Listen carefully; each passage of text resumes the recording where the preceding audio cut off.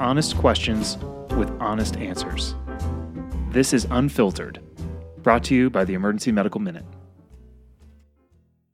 Welcome back to Unfiltered. This is your host, Nick Sippis. Happy 2020. We are excited to announce a new collaboration that we're going to be doing a lot with this year. There's an exceptional group of podcasters with a lot of overlap with our cohort over at Carolinas Medical Center in Charlotte, North Carolina. The name of their podcast is EM Guidewire. There's great clinical content. There's great extra clinical content on there. They have great faculty and residents who are actively involved in a number of interesting projects, and we're going to be collaborating with them a lot. We're going to be doing some collaborative work with them, with speakers, and lot to look forward to. So keep that on your radar.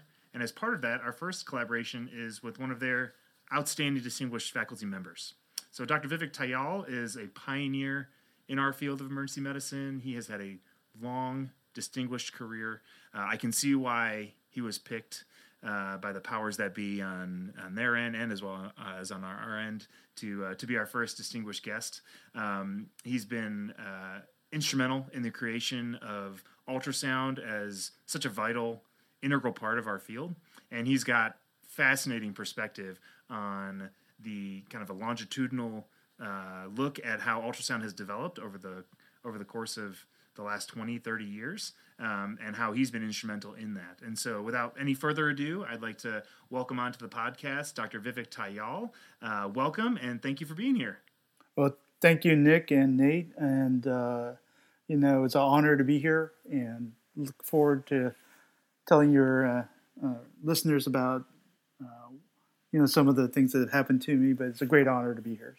So we've had a great time getting to know each other over the last couple of hours here in the studio. Dr. Tayal is coming to us from a homemade recording studio in Charlotte. He's been exceptionally patient with us as we figure out how to make sure that his sound comes through, and we appreciate his time. And then over the course of the time that we've had, he has shared some insight into his story. So if you wouldn't mind kind of sharing with us kind of where you've come from, how you got into this in the first place, and some of the very interesting parts of what ultrasound looked like back in the day when it really hadn't even started to exist yet. Thank you, Nick. Well, just to introduce myself, I'm a native of the D.C. area, born in Washington in the JFK era, and grew up in Northern Virginia. It's a great place to grow up, and had a wonderful schooling. Eventually went to the University of Virginia for undergrad, but then I think I picked medicine because I was interested in science and wanted to work with people, and I think it just sort of fit what I think I wanted to do in terms of career. Though I wasn't naturally attracted to medicine, like I always wanted to be a doctor type thing. But got accepted at the Medical College of Virginia in Richmond in the 1980s and had very great clinical experience. Joe Ornato was a mentor in the Department of Emergency Medicine. He's still there, actually. One interesting thing about my experience at MCV was we, as a third year, the AIDS epidemic had started. And we started to get patients who had AIDS, and we really didn't know, the whole situation. I mean, there weren't antivirals and things like that. All these patients had immunocompromising diseases, and a lot of people were scared. I drew all the blood on my patients with AIDS by myself because the nurses were concerned. So it was an interesting time. I saw the fear of my patients then, and it really touched me. So anyway, it was a developing, time for me as a physician. Went in, thought emergency medicine. How did I get into emergency medicine? I happened to be doing a community practice rotation, my second rotation in third year, on the Eastern Shore of Virginia in a hospital called Nassawadox, and it was a small hospital, very rural, but it was the only hospital for the Eastern Shore of Virginia, and we had a lot of sick patients.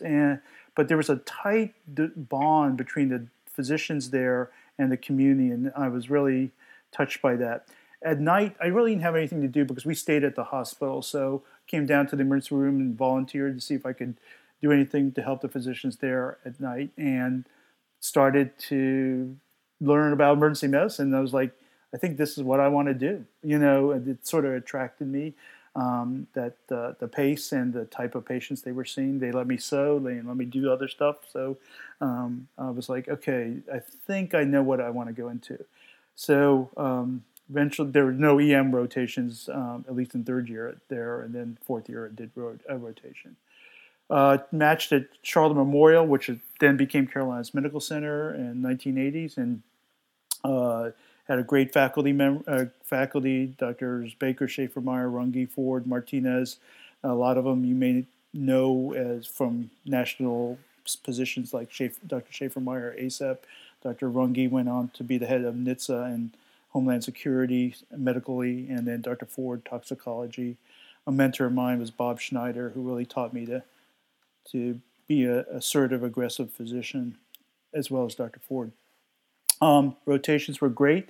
And one thing I just comment on for all the residents out there, like our rotations in the 1980s, sometimes they didn't really fit exactly.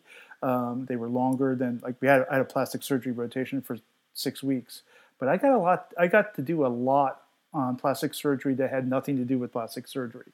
So I really learned a lot, from my attendings and the staff on those rotations. 2 episodes that sort of pushed me into what eventually would be an ultrasound career, or 2 incidents that I can remember for your listeners, were on the late third year. I had a middle-aged male with back pain who was hypotensive, who came into one of our resuscitation bays. And after we were concerned about aortic aneurysm, we consulted general surgery and vascular surgery, and they continued to have a prolonged discussion, which eventually led to sending the patient for a CT. CT scans took 45 minutes back then. We had to get someone to jump on the bicycle and start pedaling the bicycle. Exactly, we needed to power it up. Exactly. Running the hamster wheel, yeah, I got it. And so the patient went up there, and as you probably could figure out, the outcome was not what we wanted. The patient succumbed, and I had to tell the family, and I was really pretty distraught about that. The other things were like when we had ruptured ectopic patients, or patients ruled out ectopic, we had to do choledocentesis sometimes, and it's brutal, just brutal, not a good thing. So, and not a great test. So I knew there was got to be a better way.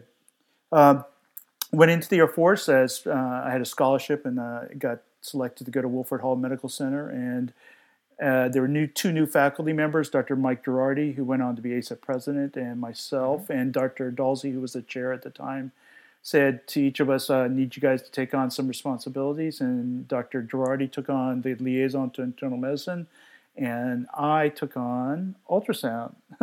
And, that's how I got into ultrasound. Dr. Dalsey offered it, and I took it. So at that point, I sort of started to take courses around the country and make an effort to get an ultrasound machine at our emergency department at Wilford Hall. It took me all 4 years, but we finally got Ultramark ATL4, Ultramark 4, and there was one with a mechanical probe. So, even back then, the technology was maybe primitive, but did a great job.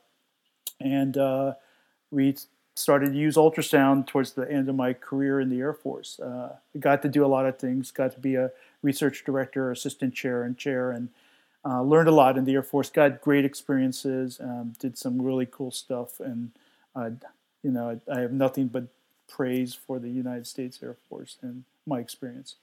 Finally, thought I was probably going to return out to civilian life, and returned to CMC. The department had changed. Dr. John Marks, who you've talked about in other prior podcasts, was the chair then, and he was a fantastic chair. A lot of new faculty: Chris Tomaszewski, Mark Kirk, Tom Blackwell, Russ Kearns, Jeff Klein. So we had a lot of, in addition to all the older faculty I knew, and it became a real hotbed for research and for innovative stuff during the 1990s. So I was happy to be there. Took on responsibilities for QA, administration, some airway stuff, and produced a paper in that. And then on RSI. And then ultrasound. So Dr. Marks was supportive, but I had to work to get resources and teach and some education. So I took courses for sonographers around the country, and then I went to Australia to do a preceptorship in Adelaide for 6 weeks, and really learned a lot of hands-on ultrasound skills beyond just the learning the content, so to speak, and we have great friends there still. It's sort of sad that I had to go across the pond, so to speak, the western pond to get some training, but that was okay. It was okay. So came back, got on a machine in my department in 1996, and we got going. And that's how a lot of our programs in the United States, out of the necessity to start doing ultrasound for clinical reasons. Our waiting room in the 1980s was full of pregnant patients who had complicated first trimester symptoms such as bleeding, and it was just unacceptable to wait while radiology or an OBGYN had to come get them in line to do an ultrasound. So we had the support of OBGYN and the support of trauma at my department, and that's true, I'm sure, of many departments at that time across the country. Now, I think for your listeners, I think, as you pointed out earlier, Nick, ultrasound was something that now you think is just part of the water. You know, it's accepted. They're pocket-sized machines. They're machines that you can buy for $2,000. You can, there's machines everywhere. But that wasn't the way it was back then. And just to do an ultrasound in your department was actually an act of war sometimes. So we were across the country. There was a lot of frustration by physicians, community and academic physicians. And eventually, Cal ASAP, led by Evelyn Cardenas and Diku Mandivia, who went on to be the section chairs of ASAP, ultrasound section chairs, got a resolution passed through Cal ASAP that went to the ASAP Council, which got passed to send to the AMA, saying that hospitals should judge specialties and their use of ultrasound by their specialty specific guidelines and not base our guidelines on what radiology does, and they were requiring just ridiculous requirements and to block the use of ultrasound by clinicians. So that was the AMA House of Delegates Resolution 802, which was approved in 1999, and that set the stage for where I sort of came in. I happened to be a member of the ASAP section in the SAM Ultrasound Interest Group, and Sarah Stamer, another great ultrasound leader, and Evelyn had said it was fine for me to start developing the specialty specific guidelines as a combined effort between SAM and ASAP, and we did. And we produced it in the spring of 2001. Eventually, we got it through the ASAP board in June of 2001. There was controversy in the room from others, but the ASAP board was unanimously supportive. And I will give Mike Carius and the ASAP board and Bob Schaefer-Meyer a lot of credit for really thinking and being brave in the setting of trying to break through the barriers for clinicians at that time. So that was it. Honestly, as soon as the ASAP 2001 guidelines were approved, and it sort of broke the ice and allowed a passage for point-of-care clinicians like emergency physicians to use ultrasound in the hospital. And that, because I think what it did was it said to the world and the medical community, here's what we're going to do. This is our scope of practice. This is our education. This is our credentialing.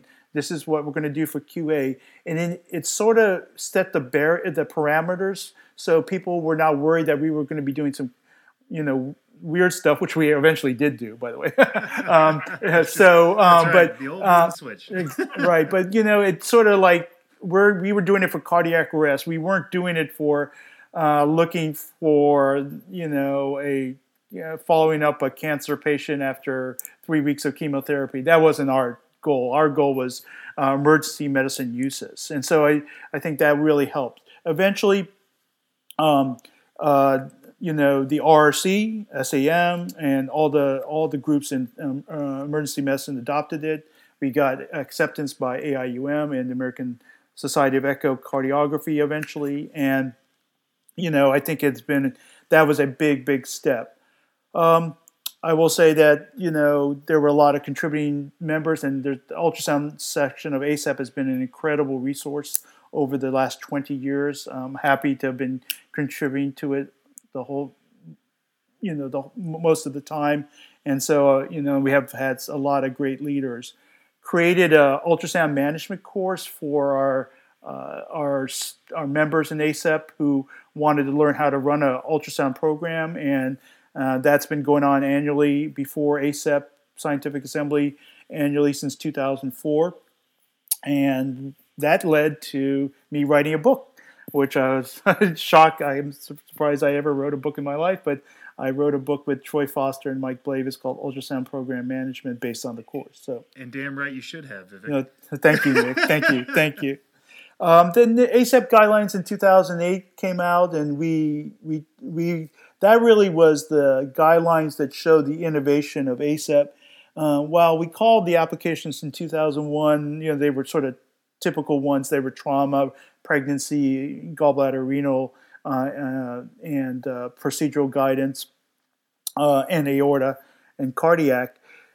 In 2008, we really broke open some innovative uses such as thoracic, ocular, adopted DVT, soft tissue MSK. And I think that showed the disruptive and innovative nature of emergency medicine using ultrasound at the bedside. And now it's sort of a given that we're going to be using a different use almost every day, it seems like. There were threats in the horizon in 2008.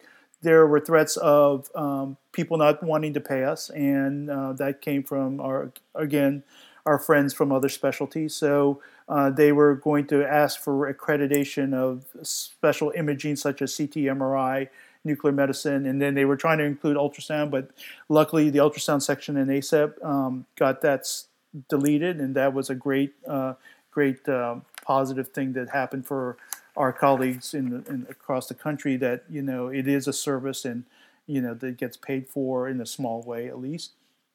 ACEP's ultrasound section created a Sono Guide, which is an online teaching tool, which is now morphed into many online tools on ultrasound. It's gone into the medical school, and people like Dave Bonner, Chris Fox, Tom Cook really were some of the initial leaders on that. I will say, as time went on, the understanding of and the use of ultrasound, it got a little, people would use different phrases to probably try to get it through their systems and all that. And that one term that got used was extension of the physical exam. And I think that while it seems natural, because it's done at the bedside, it became problematic because I think it is a different skill set. It is a different knowledge base. You have to know where to put your ultrasound to get a window. You have to know how to use the machine itself, so even basic machines, and then how to interpret it and apply it. And so we didn't want that as just an extension of the physical exam. And so that was another thing that we've been emphasizing over the last 5-10 years. And as you know, ultrasound fellowships have proliferated. There's over 120 now. That's crazy. I mean, it's unbelievable. And ultrasound fellowships really weren't for learning ultrasound. We all want ultrasound to be learned in residency, or if you didn't get it in residency through courses and then doing them in your department. But it really meant for leaders or people who wanted to have that repertoire in their academic portfolio as they were moved on in their life, whether they did international, whether they did military, they were going to do something else, or they wanted to do research, they were going to be the ultrasound director wherever they went. And it is a skill set. So, and it in 2008, I had set up a subcommittee in the section, and that was led by Risa Lewis. And then eventually, we voted as a section to pursue certification through ABEM as a subspecialty, and that came through in the last 2 years as a designated focus practice. So that's already through, and then we're now in the next year or two, they're going to start having accreditation of fellowships and a test for certification for ultrasound subspecialists, such as myself and others. So that's pretty cool, and I've seen the whole development of this field, and I think it's again very satisfying. In 2016, we had new guidelines in ACEP for ultrasound and added BAL. TE was also mentioned again, as well as some other advanced uses. And ultrasound, an ultrasound is not just used in hospital emergency departments. It's used in, first of all, other emergency departments, point of care uses now in hospitalist and critical care settings. It's used now in family practice and other specialties. But emergency medicine was the one that broke it open. It's also used in international, military, remote, like space applications, cruise ships. And then, we'll see what happens in the future as well. There are now separate TE guidelines, so that's very exciting as well. The advent of TE, and I'm sure we're going to see a lot of other new applications. I think absolutely. Could you have ever imagined that it would look like no. And there's even more exciting stuff. Honestly, Nick, I think you or your generation might be using ultrasound contrast at the bedside, and I'm expecting to see actually therapeutic ultrasound. Like it is possible if you were working in a remote ED that you might be able to use ultrasound to break up clots with the use of contrast or by itself, and save a emergent transport till the next day, whether that's an MI or something else or a stroke. So, that still needs to be developed, but we have a lot of young people who are very smart, and I'm sure they're going to look into the research of that as we move forward. So, there's a lot of exciting stuff in ultrasound. I got to teach around the world and around the country, teaching the emergency ultrasound course with Tom Cook and Pat Hunt, Ken Hines, and I love meeting other doctors of all specialties and teaching others, and it's been really, really satisfying to do that. I love hearing stories from other people. So, speaking of stories, can you shed some light on what it was like in the quote-unquote days of the Wild West, where back in the early 90s, very few early adopters of ultrasound, kind of kicking the tires on what its uses could be in the emergency department? What sort of things did you see or stories did you hear from those early kind of pioneer days of ultrasound? Well, I would say to you that, there was always the war stories about trying to get it through your hospital and your department and your hospital or your hospital system, and some of the just ludicrous things that would be said or to prevent us. There were hospitals where the ultrasound machine was chained up, so the emergency physicians could not use it. I'm not kidding. And so, and the other thing, you should know, Nick, is that this is really a sad state of affairs back then. In the 1990s, ultrasound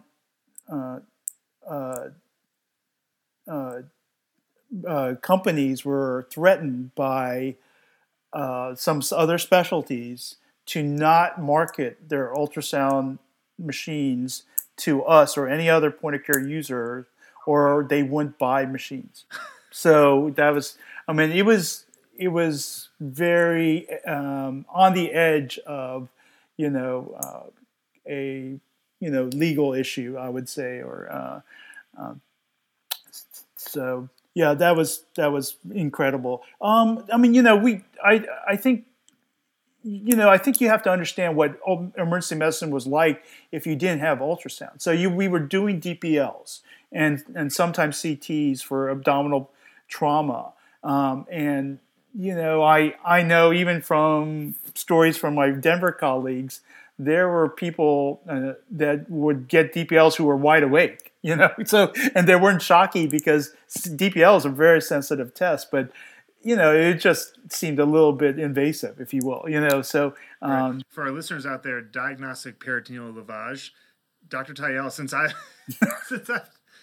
done a less than you would find on the number of fingers on one hand, Dr. Tayel is going to tell you about how easy and facile it is to draw fluid from the peritoneal cavity in the acute setting of the trauma patient. Well, essentially, some patients would have to actually be tied down, because they were like, "What the heck are you doing?" And then you would numb it up the skin infraumbilically if that's if it wasn't a pregnant patient, and then you would and go down to the fascia and place a catheter in and aspirate and then lavage. And poor Dr. Marks, this was one of the things he researched, so he's probably turning over in his grave right now. But yeah, it was a great test. It's just very overly sensitive. I know your people like in your area in Denver and certainly at Carolinas for cardiac trauma, gunshot wounds, stab wounds to the chest.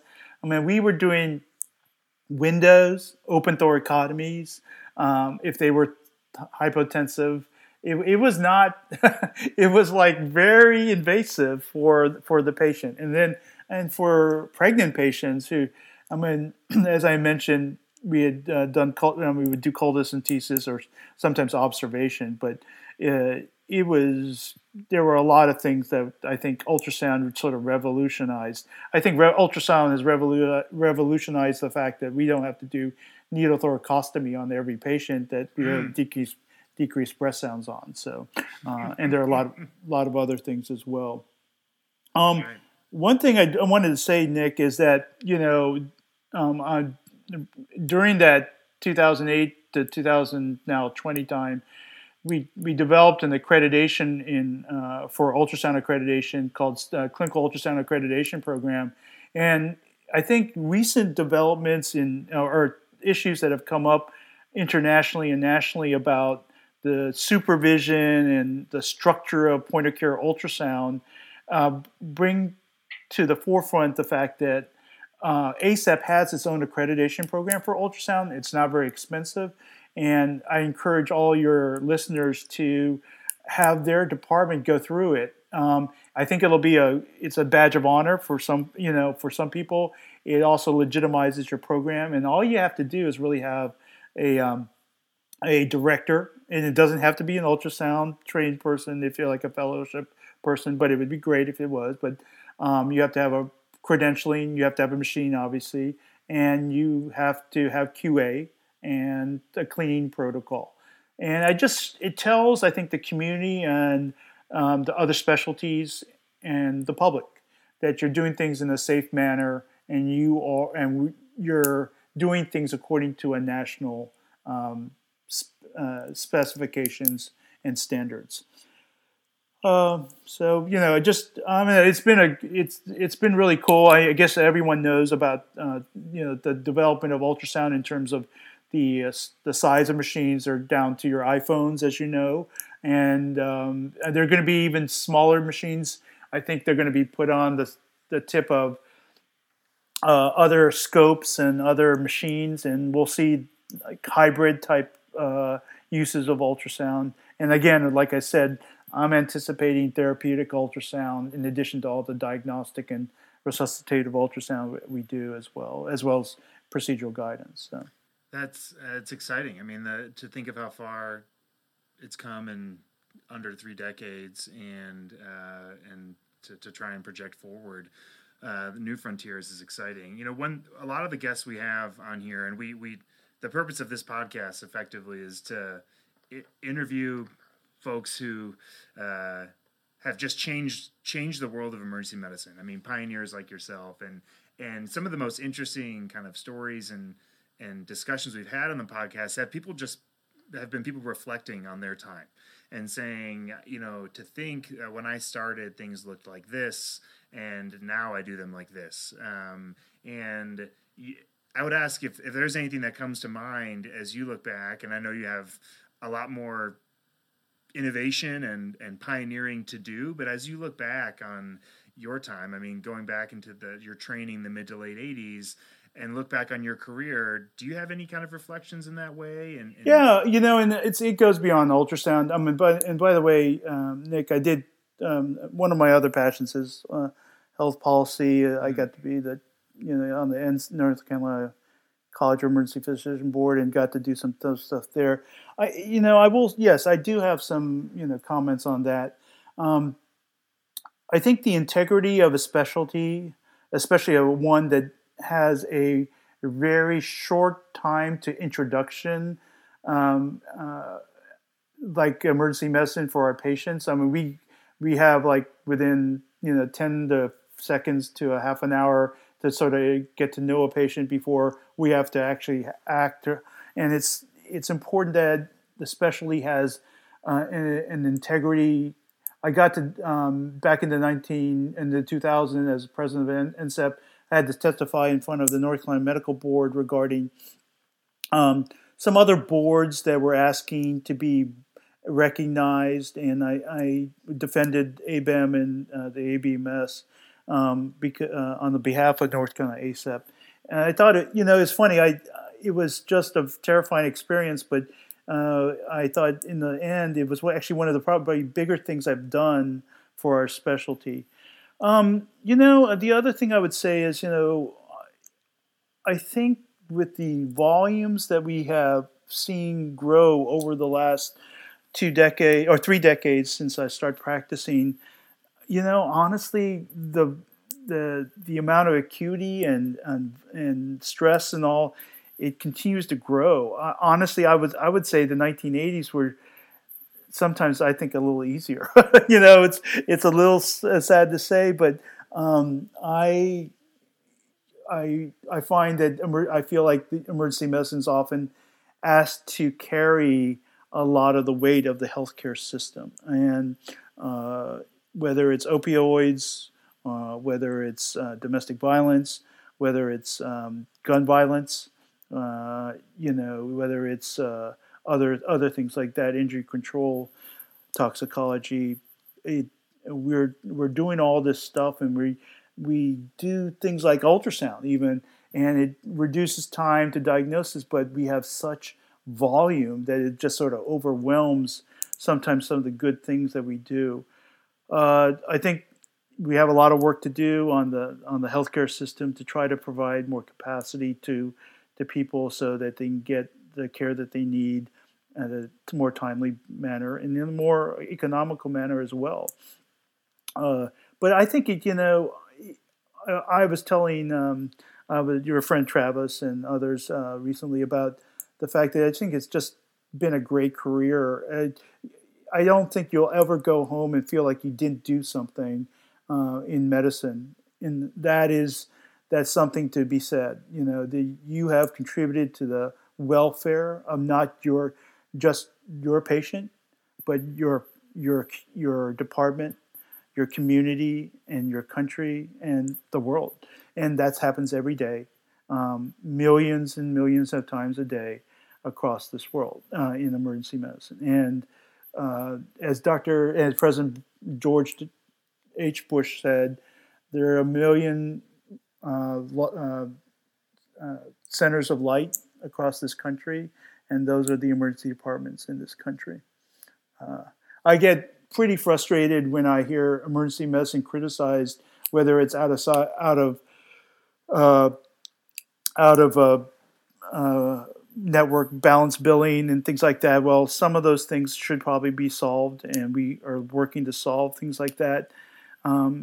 If you had to pay $1,000 for the satisfaction in knowing that you were safe from having an acute emergency, that's what has happened. That needs to happen, and I don't think we should feel sorry about that. I think the services of all the resources that go into providing doctors, nurses, emergency departments is nothing to be ashamed about.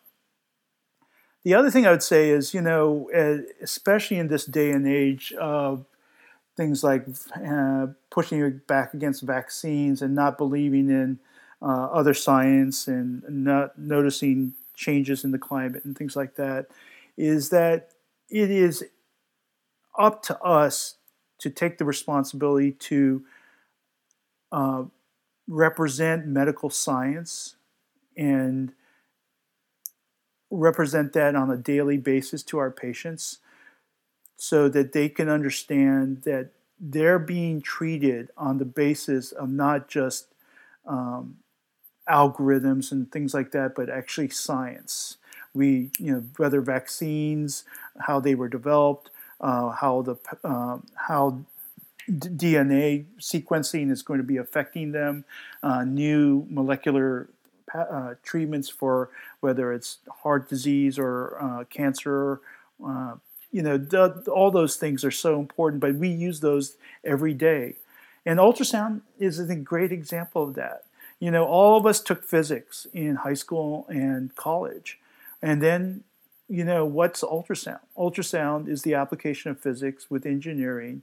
You use sound technology and sound physics in application to a human body to learn something about what's going on inside. And it's such a cool thing to look inside the human body. I mean, we usually do our physical exam by examining the outside. But when we are able to do an ultrasound exam, we can look inside the body and know what's going on within seconds or minutes. And that is unbelievable. And it's happened in my lifetime. It's unfathomable to people who, as you said, who practice even as recently as the 80s, to think that instantaneously and without any discomfort to the patient, you can visualize every major body cavity at the drop of a hat with a device that fits in your hand. Yeah, absolutely. So, and I will say, I think our residents are quite talented now with ultrasound, and our graduates are. And I know there's stories from across the country. People will come up to me and tell me about, the aortic aneurysm they found or the tamponade, and I know they use it for IV access and central line access and other things like that. So it's pretty cool. And it makes me very satisfied that, it's occurred. I'm sure it'll even get better. And I'm, happy to hear, that things have progressed. So. And to use your own words, there has to be a better way. And I think that your work with ultrasound is just a microcosm of your career that reflects those words. I mean, we've only scratched the surface on your experience with health policy and your experience with education and disaster preparedness and homeland security. And, I think our listeners generally can't listen to a 10-hour podcast, but we could probably fill one with your experience. I do want to ask about, in the same vein of there has to be a better way, with public discourse about, particularly for the 2020 election and health policy discourse. I'm not asking you to solve the United States healthcare system in a podcast, although stay tuned, that could be episode 2 with Dr. Tayal. But for now, I'm just saying, what would be the major important points you would want communicated to an audience about the discourse about changing the American healthcare system as we come into an election year? Well, I think, Nick, one thing I happened to be up in Washington on ACEP sponsored Health Policy Fellowship in 2009 and 2010 in the Emergency Care Coordination Center at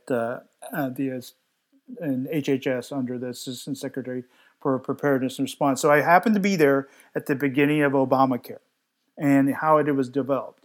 And I will say that I thought Obamacare was a big advance, but it was an advance that I think could have been done a little better, and I am a supporter of it. But I think one thing that I would say is, while a lot of ideas sort of sit there up in Washington and wait for the right time. So that's exactly what happened with Obamacare. We had a president who would be willing to do it. You had a congressional majority. But I think if we had done things a little differently, especially with deductibles and high deductible plans, emergency medicine would not be in the position it is today.